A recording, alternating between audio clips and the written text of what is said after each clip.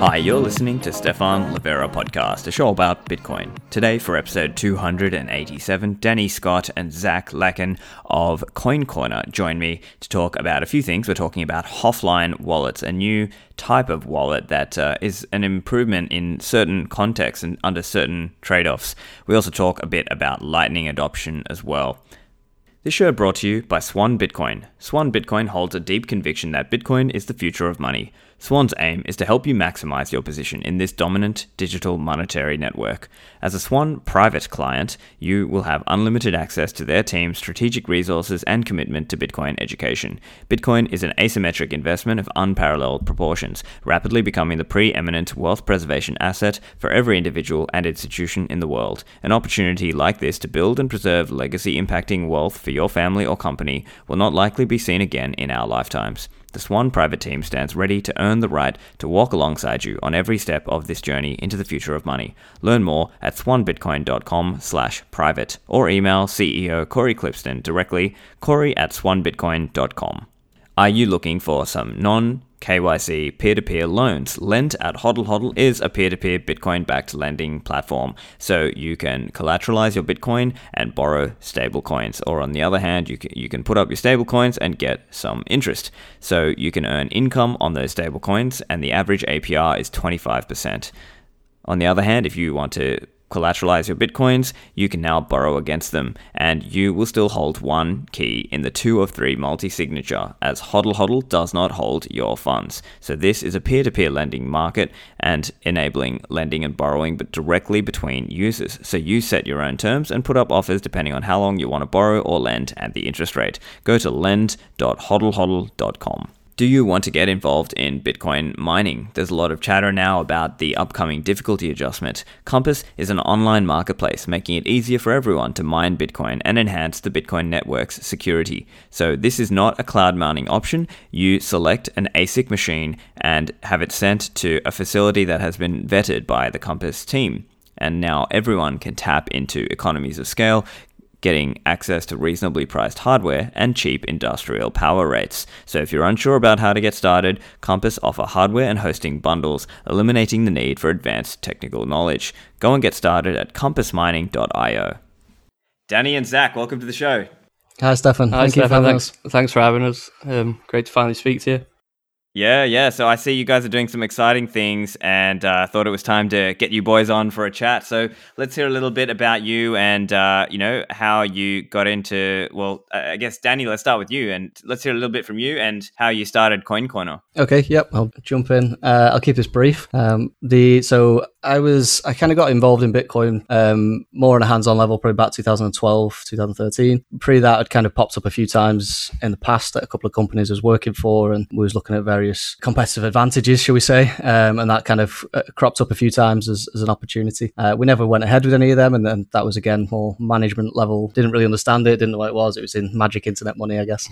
It was the feedback I guess we got along the way. But eventually then I spun off with one of our co-founders and we created a software company, and then we pulled ourselves kind of back in towards the Bitcoin about 2012-13, and then we started mining a little bit, and we were mining for a year or so, I think that was, and then we got to a point where obviously the ASICs were difficult to acquire. That became a bit of a arms race to get us the ASICs, but obviously we were on the Isle of Man, which is a little island off England, if people are not sure where that is. It's in between the Irish Sea and between Ireland and the UK. Awesome. So we struggled to get anything in terms of the ASICs, and then the electricity costs were increasing due to obviously we needed more ASICs on there, and it wasn't really feasible as a business model for where we were and how we was able to source the ASICs. So we wanted to stay in the Bitcoin world, so we pivoted. We were software developers by trade, so we kind of pivoted to creating Coin Corner, because at the time, again, it was sort of 2014 at that point, the start of 2014, and we got to a point where it was very difficult still to buy Bitcoin, especially in the UK. Obviously, the US, they had Coinbase and the likes there still at that time. But yeah, we struggled to buy Bitcoins, which is why actually we originally started mining rather than buying them, because we couldn't find a decent platform back in the day to buy something on. I was fortunate enough not to end up on the Mt. Gox and the Mt. Gox situation. Right, yeah. I don't know why. I think we just stayed clear of that generally, just because it was a kind of Japanese style site, and we were trying to find a UK one, I think, at the time. That's interesting, hey, because most people back in those days were on Mt. Gox. Like Mt. Gox pretty much was Bitcoin back then. So it's funny, but I guess people have their different experiences. Hey, so Zach, let's hear from you as well. Yeah, so I didn't really know much at all about Bitcoin really until probably about mid 2017. Kind of fresh grad, computer science degree, working in a corporate software development house, and then I had a colleague, Liam, who used to work here at Coin Corner. He kind of reached out and said there's a job going, which piqued my interest. So kind of jumped in there and been down the rabbit hole ever since. Really. Now looking back, because I came in right at the tail end of the block size wars, so I've recently read the book by Jonathan Bier on that. So that was really eye-opening because I arrived at the company towards the tail end of that times, and so I'm fairly new but old, 4 years now at the company. Zach's our tech lead here as well at the moment. Yeah, fully down the rabbit hole. Yeah. Yeah. Cool. So, Danny, let's get into this Hoffline wallet idea. So it seems like such a crazy thing. So I guess maybe you want to set the scene for us. Like, why were you even thinking about this idea? Like, doesn't everyone just use, multisig, or just use, say, one of the well-known custodians, like, say, a BitGo or an Anchorage or one of those? Yeah, so I guess I'll set the scene a little bit, try and keep it entertaining, because I don't think it's as exciting as sometimes it sounds, does it? So I think we were not to wanting to slag off the likes of Coinbase, but it was Coinbase coincidentally at the time. I think they'd added one of the altcoins the previous night, and me and Zach came into the office in the morning, and as we do quite often, we're in before everyone else, and we'll sit here chatting about various things that have got happen in the night, or tech issues on sort of Bitcoin itself, core, or whatever that be. And we was going through kind of a bit of a rant about Coinbase and how they basically, they've got the funds, they've got the resource, they've got everything at their disposal, and they don't really do too much for the Bitcoin industry. And this was before I think Peter McCormick had convinced Brian Armstrong to start contributing to Bitcoin Core developers and things. So it was even before that. So we was kind of like, we were thinking them same thoughts. Why you guys, you've got everything at your disposal and you're doing nothing to help the industry. So we was thinking, they could be doing all sorts of crazy ideas. And obviously one of them that popped up was a hot wallet that is purely offline. The keys are purely offline. So we sort of said, that's obviously a ridiculous idea. We just sort of, you brush it off and leave it. And then we thought, well, why can't we? We've seen cold storage do that with QR codes and that side. So we started talking around them and how that would work. And then we sort of touched on, well, what if we automate the QR codes to just go backwards and forwards between themselves and then communicate in an automated manner? So we had a look around and couldn't really find anything that was doing anything similar. We thought it was a ridiculous idea, and maybe it still is. We'll wait and see. I'll let people judge on that. Yeah. And maybe, do you want to also set the scene a little bit in terms of what most, because of all the hacks that have gone on in this industry, so many people have lost money, and, as we say, it's a perennial saying, not your keys, not your coins. And so typically, I guess most exchanges would have a smaller hot wallet, and then they'd keep most of their stuff in a cold wallet, right? And that cold wallet is where they might have multi-signature and so on, or they might be using a custodian who is in turn doing some of those more advanced techniques. So I guess, is that kind of a good high level of what most exchanges would be doing at this point? Yeah, completely. Yeah, I think so. As an exchange, probably our biggest attack vector would be our hot wallet. So this was more of a taking what the guys in the cold wallet sector are doing, and then with the air-gapped QR codes and trying to solve our problems with mitigating our hot wallet exposure and that kind of thing. Yeah, it's a different use case almost to what we see, but it's just using the same methods, I guess, along the way to solve different problems, which I think you find there's a lot of different companies that we touched on, BitGo, and there's Fireblocks and the likes that are doing the MPC method, BitGo do the multi-sig method, and there's different ways, but they all obviously still have their issues. There's no perfect solution, and this is also Hoffline is not a perfect solution either. None of the solutions are perfect, and they never will be for the most part, I think.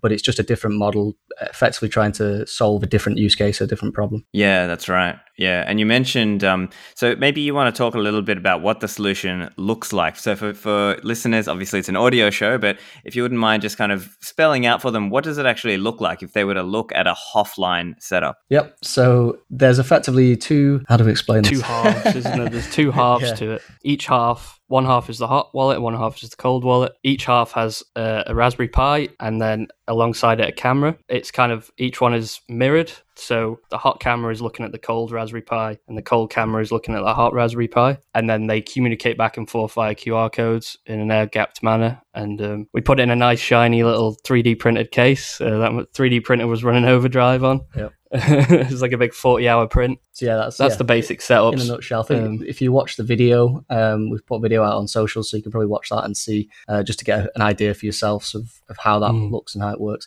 Kind of looks a bit weird and looks a bit crazy. I think we had a few people touching on, they thought it was just a piece of Lego put together, which coincidentally we actually started with Lego before we did the 3D printing, and we built a case with Lego to hold the pies and the cameras, but it wasn't quite as good as the 3D printed model. It's also it's the very first form factor, so we've got, there's several ideas out there how to make it super small, and we don't need to use Raspberry Pis, we can use custom hardware or smaller hardware and smaller screens. So it is the very first incarnation, more of a proof of concept of the crazy idea. Yeah, it was a little bit of an R&D project, I think, for some of us here in the team, and a big part of it as well. I would like to kind of get the message out there to people as well that doing these things, it's an R&D project. We've put it out there to the community. We've actually had very good feedback so far. We've not really had anything too negative in any respect, but we're hoping part of this also just opens people's eyes up to what, there's still innovation to be done in Bitcoin. There's still things that can be created. There's still problems to solve using things around the Bitcoin industry and the infrastructure. So it's kind of a don't stop innovating and working on Bitcoin. There's lots to do still. So hopefully it helps inspire others to follow and do something as potentially crazy as what this may be. Right. And so let's talk a little bit about what it might be useful for. So as I understand from what you're saying, it's not necessarily that you're going to replace your cold storage with this Hofline project, but it might be that you use this as your new hot wallet instead, because maybe this is like a more secure way to have a quote unquote warm wallet, as opposed to just having like a single signature, everything on one computer kind of style. Yeah, exactly. Yeah, it's kind of a step forward for the hot wallet, where you can now take the keys purely offline into an air-gapped machine, and it's a step forward on the current models that are in place, shall we say, and the security, and it's an advancement in the security aspects of it, as was BitGo with their multi-sig and things like that, compared to just a standard standalone hot wallet on a server, for example. So these things are just step forwards each time and improving each time. So yeah, we wouldn't ever hold our 100% of our cold stored Bitcoins in there.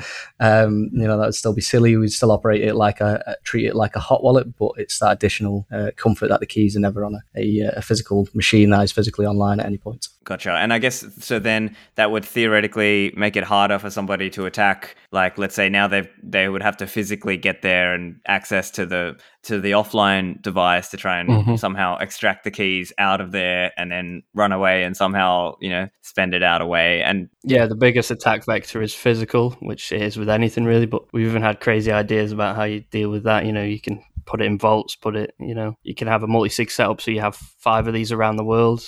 There's so many other ideas building on top of this that could mitigate those. Someone's cutting you up there. It would allow for the multi-sig piece, so we could have 2 of these setups or 3 of these setups, and you can dot them around the world, and the keys would still be offline. So all 3 keys, for example, there are all required to sign the transaction, but all 3 of them keys are purely offline and never go online at any point. So that, again, is another advancement. It's something that we'll be playing around with as well. So yeah, that reduces the physical attack vector, I guess, from the digital attack vector, should we call it. So the online piece, I know there's a lot of queries about, well, what if somebody compromises the online machine and then displays a QR code that tells them to send 10 Bitcoin to an address that's a hacker's address. Obviously, we've put mitigations in place for things like that. So there's, for example, when a customer goes onto the website, they input their address and their amount. There's should we call it a secret key at the web end, hashes and creates a signature which gets recorded, or secondary database. I'm being fairly vague with some of this, just from a security perspective anyway. And we'll call that signature effectively goes into a secondary database. And when the hot wallet, the hot machine pulls down the data to send a transaction, so it'll pull some from the database, it'll pull the signature, for example, from the secondary database. And that signature can then be passed in the QR codes to the offline machine, and the offline machine has the secret key as well. It's only stored there and at the web interface layer. At that point, it can then verify that the request effectively came from the customer from the website.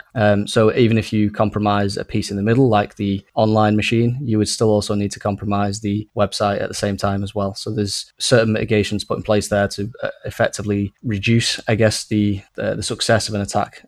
So there's multiple machines in multiple locations that have to be compromised to even attempt an attack, shall we say. I think we've also talked about ideas around, so a lot of these exchanges nowadays work off a whitelisting address system where you have to whitelist a withdrawal address. So you could even have that whitelist is stored on the offline one as well. So if any malicious actor did try and do something, they could only, it's mitigating where they can withdraw the Bitcoins to. So there's loads of mitigations there we've thought of, which we're working on too. Yeah, fascinating. And so then it's also a process of different technologies in the ecosystem all come in. And, one example could be that we, over the last, say, year or two, we've started to see more attention drawn to this idea of QR code PSBT, right? And before we even had that, we had to have PSBT. And then now, we're starting to see more development in QR codes and this idea of having QR code hardware wallets as well, like even Spectre DIY. I did an episode with Stepan Snigirev about that one. The Foundation guys are doing their device that's a QR, kind of like a QR native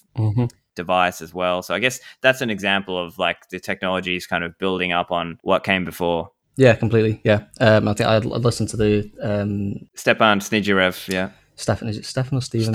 Stepan. Sorry. Listen to that one, I think, with the QR. And it's very interesting. And I think he highlights in that as well. It's just a different way. I know Coldcard, for example, they do it with the SD card and it's just a different method. And then I don't think they're actually moving the QR code anymore. They had plans for that, but I think they've scrapped plans for that now. But it's just, again, a different model. And it's a different method. So each one has its own attack vectors, but each one has its pros and its cons. And it's all about trade-offs, isn't it? Yeah, it's going to be who finds it useful and who doesn't. Some will, some won't. I think that's hopefully what the offline piece will be as well.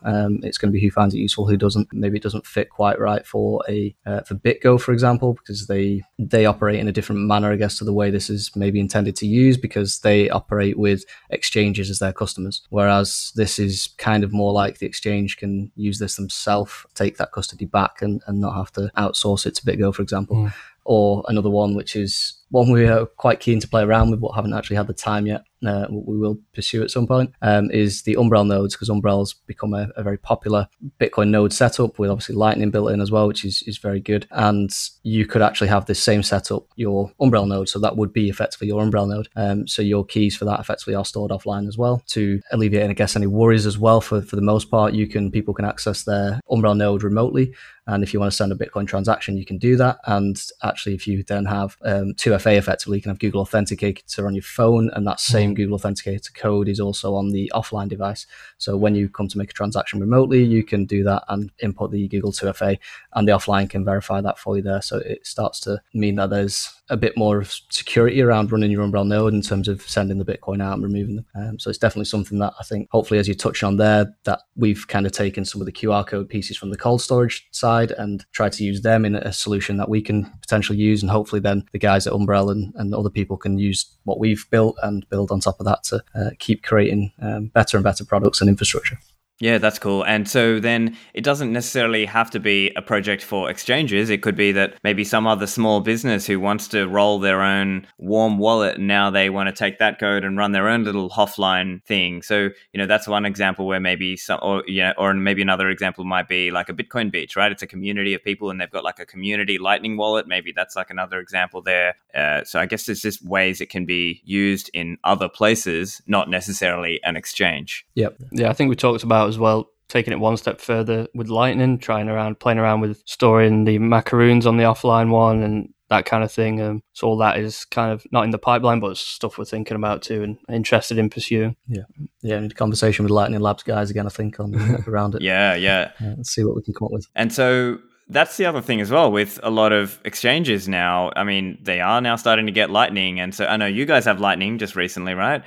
So that's cool to see. I'm very excited to see that. I love to see, Lightning being adopted by the ecosystem. So is that something you're looking at as well? I mean, you mentioned that you might potentially look at a way to have offline do a Lightning thing. Like, how would that work? Yeah, we're still very early at the moment. We're not quite sure ourselves. I think similar to what Zach said there with the macaroons, and you pass them across in the QR code, so effectively the node is still sat running offline for some extent. I know Lightning Labs have actually got a release coming with LND, is it? I don't know if it's coming soon, which starts to allow you can have a Lightning node and receive Lightning payments offline, where the keys are kept offline, is it? Correct me if I'm wrong, Zach.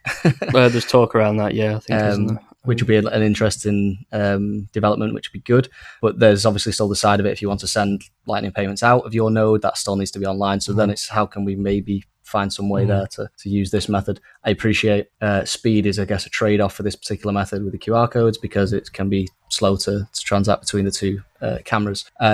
So maybe Lightning doesn't quite work with this, but there's an idea out there, and hopefully somebody can spin something off that solves the speed problem, and it can be instant. And we know the Lightning Labs are definitely pursuing ideas around how to do things more securely and, bringing keys offline and that kind of thing. Yeah, that's cool. So then maybe what it would look like in the future is you might have a Lightning wallet and then the Hofline for the kind of bigger than a typical Lightning send, and then like the cold. So you'd have like a multi sort of stage. Your layers of, Yeah, completely, Yeah, that's awesome. So watch this space. Yeah, and I'm wondering that's the other thing. It's it also kind of reminds me of CK Bunker, right? So that's another cold card project, and it's like this idea that you could set up. I think MyNode has it as one of the options. I can't recall if it's still there now, but I know they had it, and it was kind of this idea that you can roll your own cosigner, right? And so it's sort of a similar idea there that it got integrated into one of the Node projects, and I guess it's kind of like in a similar vein to that. Yeah, the CK Bunker actually is one we'd missed that one because we were looking around for this. I guess it's hard because we were looking for automated hot wallets with offline keys, which is kind of the problem we was looking to solve. But then there's other people that have built very similar, like you're saying there with the CK Bunker, very similar technology, but it's for a slightly different scenario to what we were looking for. So we never came across that, and that was one that I didn't come across. And there's been a lot of comments on it from people saying, go and look at CK Bunker. It's sort of similar setup. So it's one I do need to go off and look at still. I haven't had the time to look at that, but that sounds interesting. Yeah, but I think seeing these kind of things integrated with the Node projects is a good thing. It's like letting people take their charge of their own security in a way. They're putting a lot of money. It allows you to expose yourself more on these personal nodes rather than just playing around with Lightning feeding chickens. It can actually turn into something of note. Yeah, I think with Umbrel as well, it's allowing, obviously it's more people running nodes, more decentralization, and all the good things that come from that. And I think as time goes on as well, we've now got the Umbrel piece where it is very easy to set up and run your own node, and it sits there running, and you don't really there's no maintenance, it just sits there running. But you can use it and interact with it. But I think as time goes on, that obviously with any technology, things adapt, things change. We imagine, as Zach touched on at the very start, we're talking about actually reducing the Raspberry Pis down just to the little chips and tiny screens, which maybe we can then encompass into a tiny box almost, and that box could be effectively your Umbrel node, but it just sits in the corner of your house, and you can run it and operate everything you need to off that in a secure, trusted manner. So that will eventually come, and I know we see you got smart TVs, smart fridges, and things like that. And eventually there was the Doom. I don't know if you've ever seen what's the meme. Oh, can it run Doom? Yeah. Just try and put the game on any kind of electronic device with a screen. So it'd be quite interesting one to see can it run Bitcoin and run Bitcoin on any device around the world, and hopefully that's the future where your light bulb is running a Bitcoin node, for example. So that'd be interesting to see. And I guess that the other thing from CK Bunker is that idea of policy rules. And so just like you were mentioning, Zach, that you might whitelist certain addresses, or you might say, I'm going to rate limit the withdrawals from this device to say no more than 50 million sats in a 24-hour period. That kind of, you can build these sort of policy rules into the offline device to then rate limit the withdrawals to sort of... Yeah, exactly. And then those can be changed depending on, like, say, an exchange, depending on their comfortability with how much exposure they want. Like, say, certain volumes can go to like a manual sign-off, and address whitelisting. Mitigation helps at the end of the day, doesn't it? Yeah. I mean, we even thought of I think I actually put that in the tweet thread, was the Blockstream satellite and receiving transactions from there, and that means we could run a Bitcoin Core full node on there, which I don't know if somebody will class that as offline at that point, because you've got a satellite kind of connected and pulling in, so maybe that's debatable. But little things like that, it seems crazy, but maybe that's the way innovation is created and how it happens. So we just keep playing and we'll see what else we come up with. Yeah, and so it's all about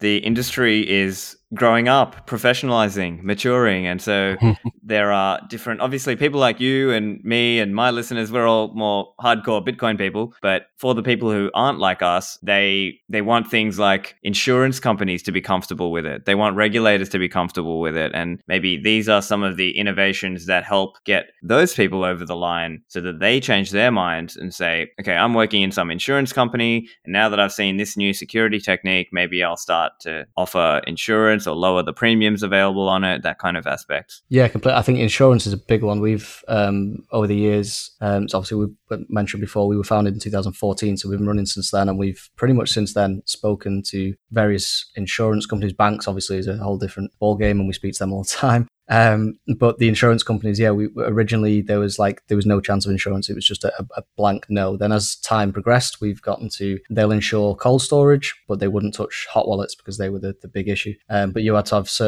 they had like a structure that you had to do and follow for the cold storage to actually be insured, and you had to do certain things to make sure it was all insured. And then at that point, it's slowly adapted now to they've become more comfortable with as technology's moved on and the processes for cold storing Bitcoins has moved on and developed. And similar now, we are starting to see insurance companies now starting to insure hot wallets up to certain levels, and they're slowly easing off. And as you say, it's completely correct. As time moves on and technology becomes better, these institutes become more comfortable, and over time that changes. And I think we even had one of the guys in here the morning after the announcement of Hofline, they went into school to drop the kids off and got stopped in the playground by somebody who actually worked in a bank and was then asking about Hofline and how it works and everything. So that is a good stepping forwards in the right direction. So actually, I'm curious then on your view, Danny, what institutions are there that are still blocking and that we need, the industry broadly, the Bitcoin industry needs to evolve a little bit further before that kind of company or institution is okay with us? I think banks are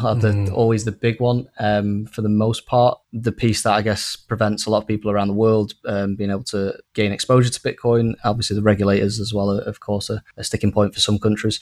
We're seeing in the UK already at the minute. I think this week the NatWest announcement, or there's not an announcement, but there's a leak from NatWest that they're going to stop anybody being able to buy Bitcoin from a NatWest account, which is 6 million customers they have, and it's quite a big bank in the UK. So that would be a little bit of a backward step for us, and it's certainly a backward step for them. But that has actually come it's kind of moved on from they're not comfortable with it or they don't like it and it's used for crime and things like that. But it's actually moved on to something called APP fraud, which is effectively people being scammed by maybe something like a romance scam or something along them lines, where they've been told that they need to pay these people Bitcoin for X, Y, and Z reasons, and they come to an exchange. They might bank at NatWest, for example. They send £10,000 over to Coin Corner. They buy the Bitcoin with us. They send it off to this person who they believe is legitimate and all correct. And then they get scammed out of the £10,000. And it's the old traditional scams that have been around for centuries. It's nothing new. It's just as technology moves along, the scammers find new ways to create these scams effectively and to mask them, should we call it. So the banks at the minute, and the NatWest one in particular, their ban on Bitcoin, or what we think is a ban potentially, is purely because of that. It's not because they don't like Bitcoin and they don't like how it works or anything along them lines. It's purely now because they're just trying to protect the customer in some way. It's still, okay, that's not particularly right, and maybe I don't know how to word that right in my eyes there, because it was just 600 customers that they had been scammed out of money for it, which is obviously a bad thing, and we don't want that happening. But that's 600 customers that had been scammed, and they're detrimenting 6 million. They're stopping 6 million being able to use this thing because of 600 customers. And really, they could put procedures and policies in place within their company to try and handle these people going through the system better. But of course, that costs them more money and more resource and more overhead. So they don't want to do that. The easiest answer is just to ban it and stop it. But I do think,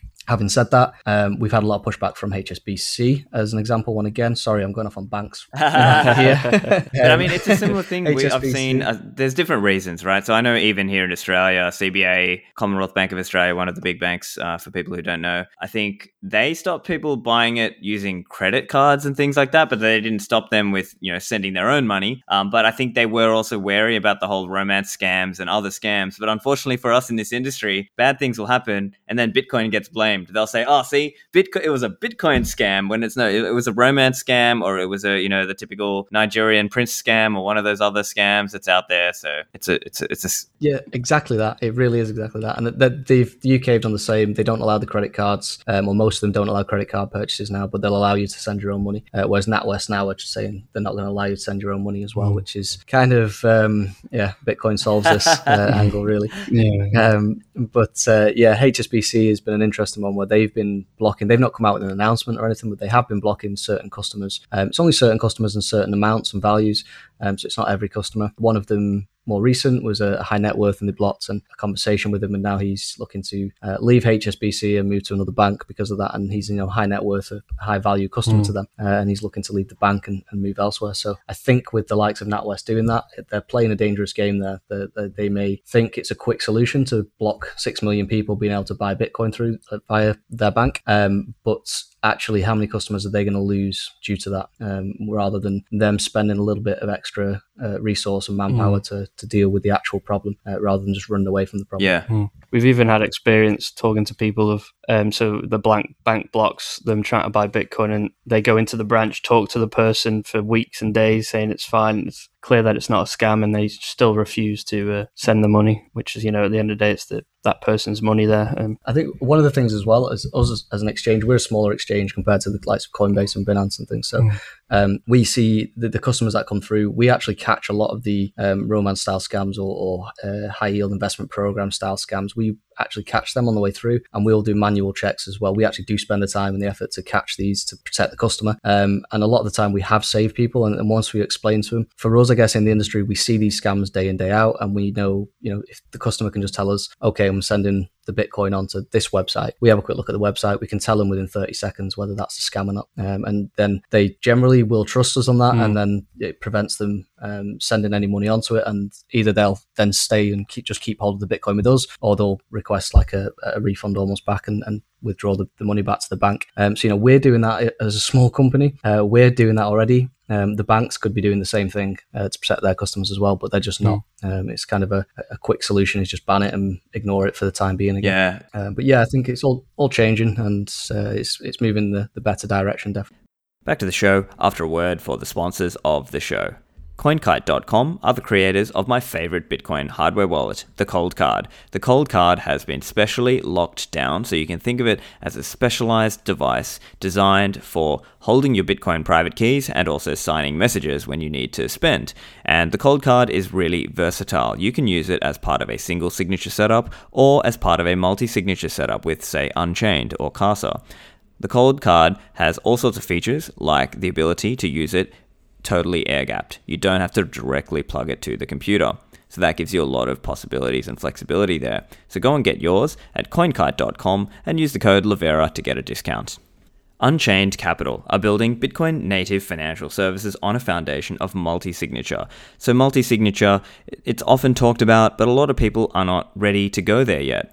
So if you're sitting on a single signature hardware wallet setup, well, why don't you think about upgrading to multi-signature? You can remove single points of failure. You can have two hardware wallets and separate those locations so that you have additional security. So Unchained Capital have this vault that you can set it up with no setup or storage fees if you build it on your own. But on the other hand, if you need help, they've got a concierge service. So you can have them ship you two hardware wallets. They'll do calls with you, get you set up your vault, and deposit $1,000 of Bitcoin in your vault. So use the code Livera to get a discount there.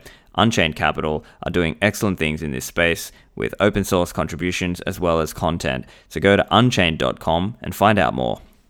Have you thought about Bitcoin backups and inheritance? CipherGrid is the new product available for pre-order by CipherSafe.io. This is the best value in the industry. It's a metal seed backup product for your 24 seed words. It's got privacy by default. The two plates are facing each other to hide your seed words. It's stainless steel hardware. You get a tamper-evident seal provided and an automatic center punch provided. You can also lock it with a padlock. So there's lots of ways to help ensure that you or your loved ones can access your Bitcoins if something happens to you, while also giving you some additional points of security and ability to know if it's been tampered with. And like all CipherSafe products, it's made from stainless steel, it's fireproof, rust-proof, and waterproof. So go to CipherSafe.io to order yours and use the code Livera for a discount. Back to the show. One thing that brings up for me is we have these conversations and often we're talking about really technical things, and it's typically conversations with developers or very tech savvy hardcore people who are going to actually go and do the work. And then if you talk to if you go to like a Bitcoin meetup and you're talking to a new coiner or even, just someone on the street, their level of technical knowledge or competence, like they might not even be using a password manager. They might, you try to impress on them the importance, hey, write down these 12 words, write down these 24 words and keep them very safe. Do not show anyone, and they'll lose it, right? And so I'm wondering, where do you guys believe we have to strike that balance of, obviously we want people to be fully self-sovereign, but then how much of that is like we're trying to, do things for people? I think we're literally having a kind of a similar conversation yesterday, just about money in general and how a lot of the world, certainly I didn't, and I know Danny didn't, when you're growing up, you don't get taught how money works and what fractional reserve banking is and all that kind of thing. So I think it's hard then when you're trying to orange pill someone, for those people to really understand why we're so passionate about it, why we're so insistent on, security, self-sovereignty, that kind of thing. So we usually go at an angle, you teach them how money works, and then they come up, then they work out themselves. It's better that way if they come up with the idea themselves rather than preaching at somebody. I think kind of when anyone asks me questions, I generally go back with questions back to them rather than answer the questions, to help them think for themselves and come up with the answer themselves rather than me pushing the answer on them, because people don't like to be pushed information on. They like to come up with that solution and answer themselves, and then they think they're a genius and it all works and off they go. So it works much better. I think we found over the years to kind of, as Zach's saying there, educate them or help push them in the direction of actually go and learn about what money is and how it works and how the economy works at a basic level at least, and that gives them, it kind of opens their eyes into Bitcoin is and how that works, and then they come back with the more interesting questions at that point, and you can have the conversation a bit better with them. And I think it'd be great for everybody to run their own and handle their own node and Bitcoin, but I think the world we live in, it's just not a thing that I don't think we'll ever get. You'll never get 100% of the population of the globe running it and using it, all from their own nodes and their own hardware, software, whatever you want to call that perspective. But so what you end up with is companies maybe like ourselves or Coinbase and the likes, where people will need to go to Coinbase and will need to sign up and buy Bitcoin there and hold the Bitcoin there, and they don't want to have to look after it themselves. People, my saying that I always say in the office, I get a lot of slate for, but people are lazy. And it's just a generalization. There's a great example of the webcam and how the webcam is created, and in laziness drives innovation and creates innovation, and the webcam was created because the guys at, was it Cambridge University, one of the universities, they had a coffee machine or a coffee pot in a different office to where they were working, and they didn't want to get up to go and check when it was ready or when it was empty each time, so they created a webcam to watch it, basically, to watch a coffee pot, and they were just too lazy to get up from their desk and walk into the room next to them to see if it needed filling up or either. So it does create innovation, the laziness, but people are lazy and people don't want to have to deal and learn and do these things themselves. So I think unfortunately we will always have some form of custodial services out there that are looking after customer funds, and that also does come with the benefits of nicer, smoother products sometimes and nicer integrations of things. So it's not all downsides. I think the custodial services are kind of the gateway drug to the rabbit hole, really, for the people that want to go down it, because it is very overwhelming trying to learn all this stuff as a no coiner. If you're learning straight away about private keys and seed words and storing it yourself, the custodial services are like a gateway drug, really. Easy to use website. They're used to using websites, and then once they've got a bit of Bitcoin, they go down the rabbit hole, and if they want to, go and set up their own node and withdraw the coins. And I think it'll be very different depending on where you are in the world as well. Yeah.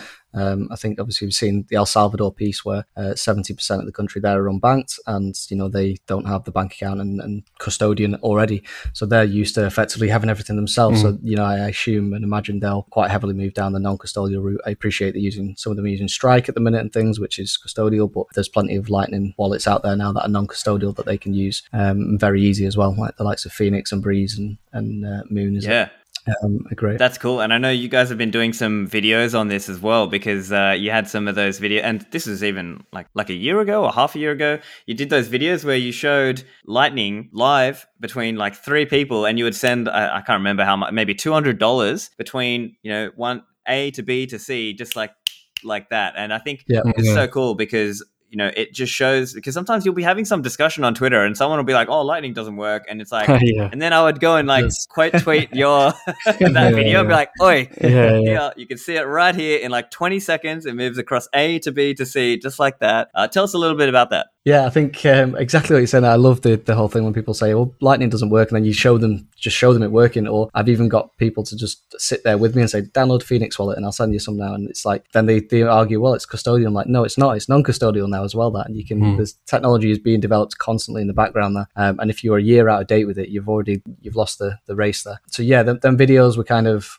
trying to educate, do exactly what we're talking about there, try and get people to understand how Lightning works and show it works, and it does work. And we made a point. We did the one there that you're talking about with three of us. I think that was myself, yourself, and Zach. And Matt, was it? Yeah. And then we did one where we got, I think there's 12 of us in a circle, and there was all 12 of us stood around in a circle, and we made the point of everybody. We sent it was on like $10, was it? Yeah. From the very starting, from person 1 all the way around to person 12, and the video was like a minute and 11 seconds long or something. It wasn't particularly long, and it was the same chunk of Lightning Bitcoin that was being passed around through all of these 12 people and the 12 wallets. But we also made a point of using different wallets between each person, so you could see that it was, even if people would say, "Oh, well, using custodial and it's Phoenix to Phoenix to Phoenix," then actually no, we made a point of going from Phoenix to Wallet of Satoshi to Breeze to Eclair to like backgrounds in circles. So it was always leaving effectively a custodian at that point. So it was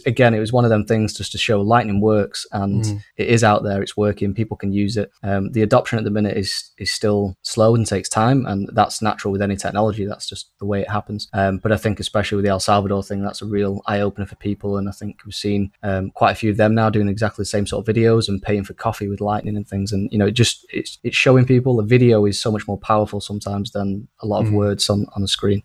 Just showing them how it works. A good example, well, not example, is what makes me laugh is we have regular calls with the Lightning Labs guys. And I remember on the last one, they were asking us, what's going on, any issues? I was like, nah, it just works. It was just... Yeah. Just as simple as that. So we have periodic calls with them just to touch base, and usually with Ryan and Ryan Gentry and Alex Bosworth. And, sort of going through, and it is literally them conversations. They're kind of like they're looking for problems so they can help improve the product and improve L&D. But we get to a point where it's working fine. We don't have a problem.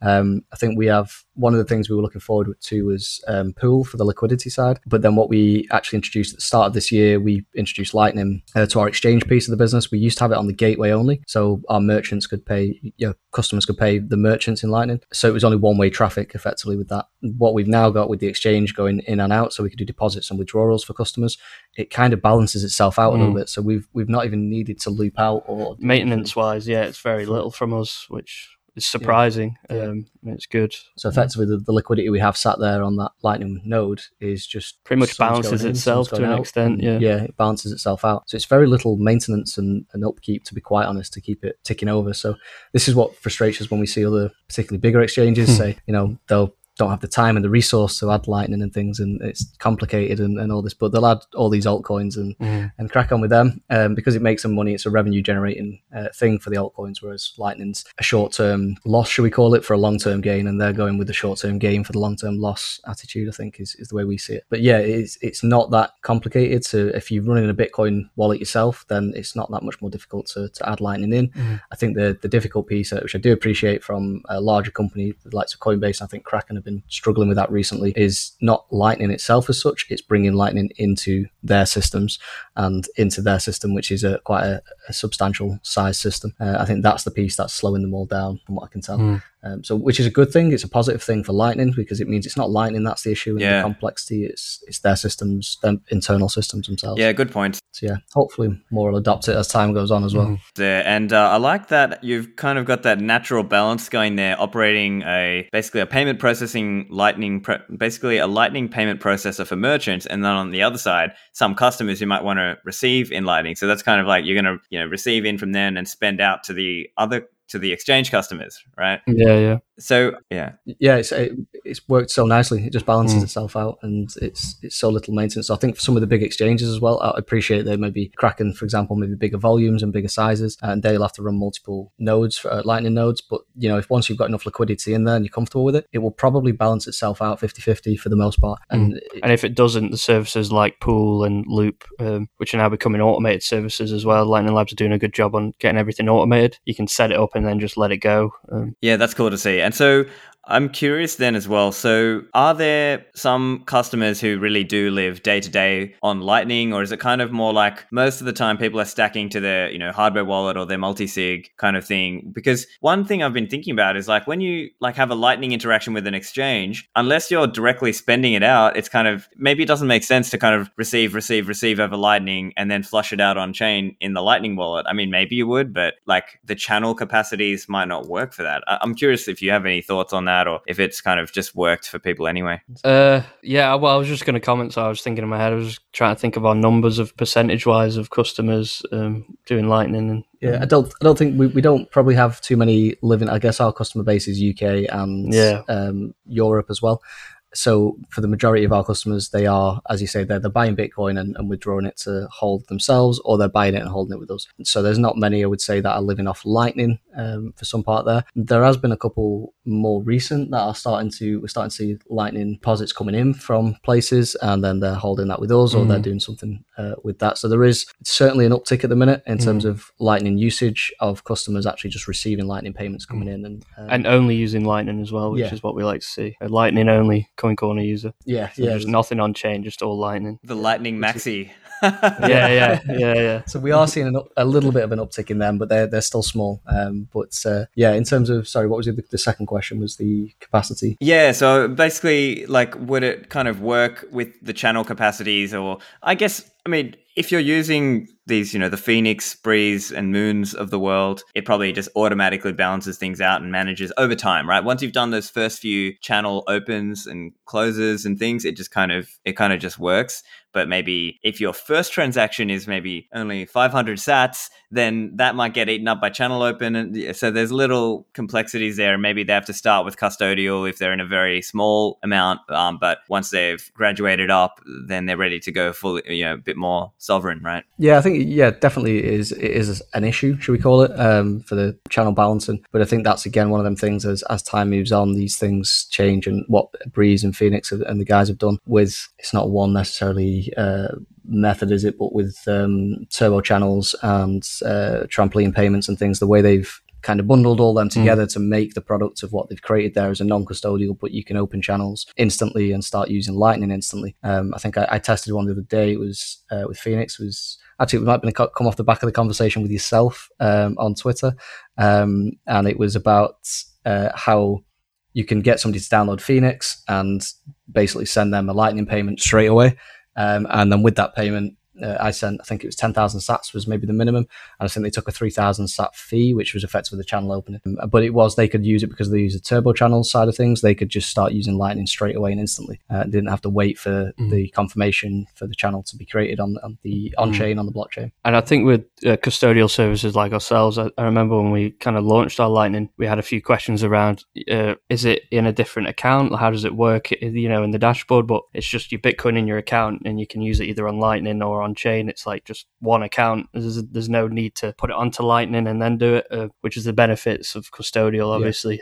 That's the trade-offs. I guess the UX with a custodian like ourselves will be much better for the customer, and that will easier to use for the lazy, should we call it. They don't even have to think about channels and that kind of thing. And the ones that then don't want to keep it with a custodian and they want to do it themselves, then they can deal with the channel openings and things, which as we appreciate at the minute, it's still new technology, and there is hiccups or speed bumps that you have to get over to kind of make full use of it, should we say. But it's getting easier and easier, I think, with as I keep mentioning there, the Phoenix guys, the Breeze and Moon, and then obviously the custodial side with ourselves, Bitfinex now, and Strike. Obviously they've quite nailed their UX. I think everyone seems to love it. I've never been able to try the Strike app out myself because we're not US, but everyone seems to love it, which is great. Yeah, that's cool to see. I'm also curious as well. I mean, we're talking about Lightning. What are your thoughts on the mempool of late? Do you believe that, let's say, SegWit and batching and maybe Lightning use are actually making a real difference now? And actually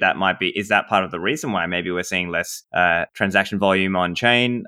Or do you think it just kind of balances out over time? Yeah, it's a hard one to predict, isn't it? Because obviously at the start of the year with the price movements, the mempool didn't empty for 3 or 4 months. Yeah. And then now it's emptying all the time. And I think with the likes of, was it blockchain.com recently supported SegWit, and we saw a massive bump in SegWit percentage. Finally, yeah. Now just Taproot to go. Yeah. So it's a hard one to say what factors are important in that, really, isn't it? Yeah, I think there's a combination, I think, of a lot of things. I think Lightning, yes, definitely for me, is a contributor to that, and maybe don't know how significant that is at the minute. Well, the BitRefill stuff from the other day was incredible. They managed to save what I think we worked out. It was two blocks from the day of the transactions. I think it was more than that, actually, because I think they got some of their numbers wrong. But, so that's direct numbers there on so what BitRefill are doing. 144 blocks that go generally get mined in the day. One company receiving payments from one country saved 2 blocks of space on that day, on one particular day. So it's like, you can see the scale of that. And actually, if they were all on chain, then that's 2 extra blocks worth of data that was getting piled into the mempool effectively. And then the fees of all those transactions would have been significantly higher than the Lightning fees. So without a doubt, we are seeing that, and there is proof now and there's evidence to see that, which is good. But I do think the other side of it as well, which we can't always just talk about the positive side. I guess the negative side of it is maybe that the industry is having a bit of a slowdown. You'll see things if you're looking like Google Trends and people searching for Bitcoin. We see that from customers hitting the website. We had quite a slowdown probably over the last month, maybe. Yeah. In terms of registrations, and it's starting to pick back up again at the minute with the recent drop, but not quite at the level it was January, February, March at the start of this year. So I think we as an industry, we see this all the time. You have the spikes and the peaks of interest, and then it dies off for a little bit, and then it comes back round again, and that seems to be the way it goes. So I think with the mempool as well, kind of follows trends with that, really. And we need obviously layer 2 for that scalability. We all remember, even though I was fairly new to the industry in 2017, the mempool was crazy when the price went mental. Joined at a great time. It was like that was good fun. The backlog was the biggest it's ever been, and it was chaos, and that was just after the hard fork SegWit 2x stuff. And then look how far we've come since then. We've managed to, the mempool and the Bitcoin network has processed the same amount and not had that same backlog, and that's due to the likes of SegWit and Lightning adoption and that kind of thing. So we have seen direct impact there. It just takes time, doesn't it? Yeah, great examples there with BitRefill on their own taking out 2 blocks. And I know Nicholas from Bitcoin Beach, or from Galoy Money, the people, the team behind Bitcoin Beach's wallet, he mentioned recently that they had a day where they had, I think it was 7,000 transactions, of which only 14, or I think roughly 14, went on chain. So that's massive savings there as well. So it's kind of, we're seeing some real growth there. Although like we're saying, it's still early days, and it's not the only factor. As you said, the industry has its ups and downs and flows based on the price, and that's always a factor there. One other area I was keen to actually touch on, I just thought of this as well, is around Bitcoin Core contributions. I know this is one of those things where some exchanges and Bitcoin companies choose to fund a development organization, but as I understand, you've kind of taken that in-house. Can you tell us a little bit about your experiences there? Yeah, sure. So what we did with that was I've always been I'm a software developer by trade, so I'm a techie, and I always get actively involved in that side of things. And I've always been, from the early days, I was very much, should we call it a lurker, and I was always paying attention to it, and I was looking at the GitHub and doing things from a distance, should we call it. But I never really got hands-on with it and actually got stuck in. So we got to a point with the tech team here, didn't we? We were discussing it, and we said, well, we want to help contribute to Bitcoin a little bit more. Obviously, we run the exchange, and we obviously are onboarding new customers every day. So, we are contributing our contribution to the industry as a whole is onboarding new Bitcoiners every day. But we wanted to do a little bit more and get involved from the tech side. So we sat down, we had a couple of, we spent a couple of weeks, didn't we? Went through with all our tech team and talked through Jimmy Song's book, Jimmy Song's Programming Bitcoin. And we went through that just to show how that Bitcoin works effectively, to get the tech guys all understanding the mechanics of all the different pieces of it. And then the next step was to try and encourage the guys to look to Bitcoin Core and actually contribute something and get involved. And what we want to do with that was not necessarily get involved at the level of we're not going in there changing creating a new Taproot versions and things like that. In that changing the respect. protocol on day one. The idea was to we ended up writing a couple of tutorials of how to contribute and how to do it, and we wanted to do some contributions to be able to write the articles, to push that out to other people around, to show them it's not as scary as it seems, and the little things like even the reviewers. So it's not just always about writing the code and submitting that, committing that. It's always the reviewers are the ones that we lack, I guess, from the Bitcoin Core contribution side. So even if it was just to encourage people to look over other people's code and review that code, we wanted to try and push the angle and get more and more people involved in it. I think we saw a bit of a gap missing in documentation there as well, of a few of our tech team, and even probably me and Danny, are not that experienced with open source development. It's a whole different environment to standard development. So even the process of using Git and GitHub and pull requests and that kind of thing. So we thought the tutorial we wrote would help people with that. And then we are still in the background, especially myself, still actively trying to contribute just at a trivial level. Got a couple of PRs open and have a look at when I get some spare time. Nice one. The one that's open at the minute, hopefully we committed soon with it. Which was to help prevent people reusing addresses from. So one of my PRs is in the GUI. If once an address has been used, it just grays it out and says this address has been used. So quite trivial and simple, but actually quite handy in what it is. So the idea, I guess, was to be more hands-on and get actively involved and kind of not put the money where our mouth is, but sort of really contribute and be involved in that, rather than just we do as well contribute to funding some of the developers at a smaller scale, not quite the scale that Kraken and Coinbase might be throwing around there, but we do at a smaller level contribute to quite a few of the different core developers as well. So it's not necessarily we're doing that just to avoid contributing to the other guys. We do that as well. But it was kind of, again, another one of the things of trying to help encourage more people and inspire more people to get involved in these things. And the more we can onboard in that manner, the better it becomes for the ecosystem. I think Bitcoin Core funding, it is very, very important. And then you see these big companies go, and it's kind of, but it does seem like it's the easy way out for them to get the community to like them. I'll just go and pay this grant for a developer for a year, meaning they don't have to do anything directly.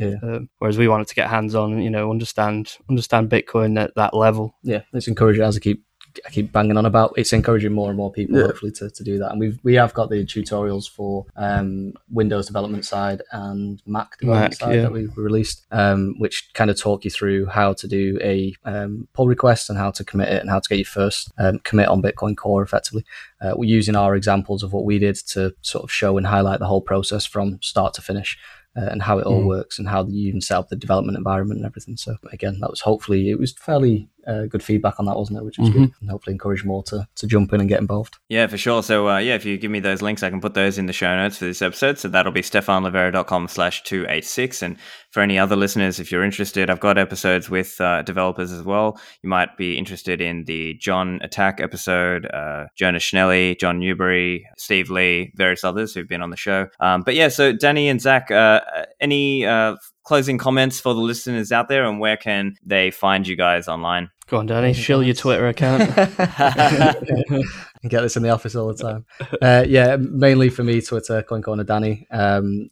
Always happy to answer questions, talk, generally on there 24/7 anyway. Same, Coin Corner Zach, ZAKK, spell it slightly different to everyone else. Always on there, always active. Closing comments.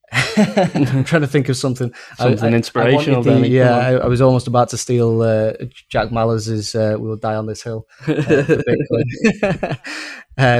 But I think, generally, I'm hoping the likes of Offline for me, and what that is very much a research and development project, and what I keep talking about there, wanting to inspire others to jump in and get involved and show people that we're a small company compared to the other guys out there, and we're still able to do these things and come up with these things. So there's no excuses from anybody and anyone there to not jump in and do these things themselves and try these things.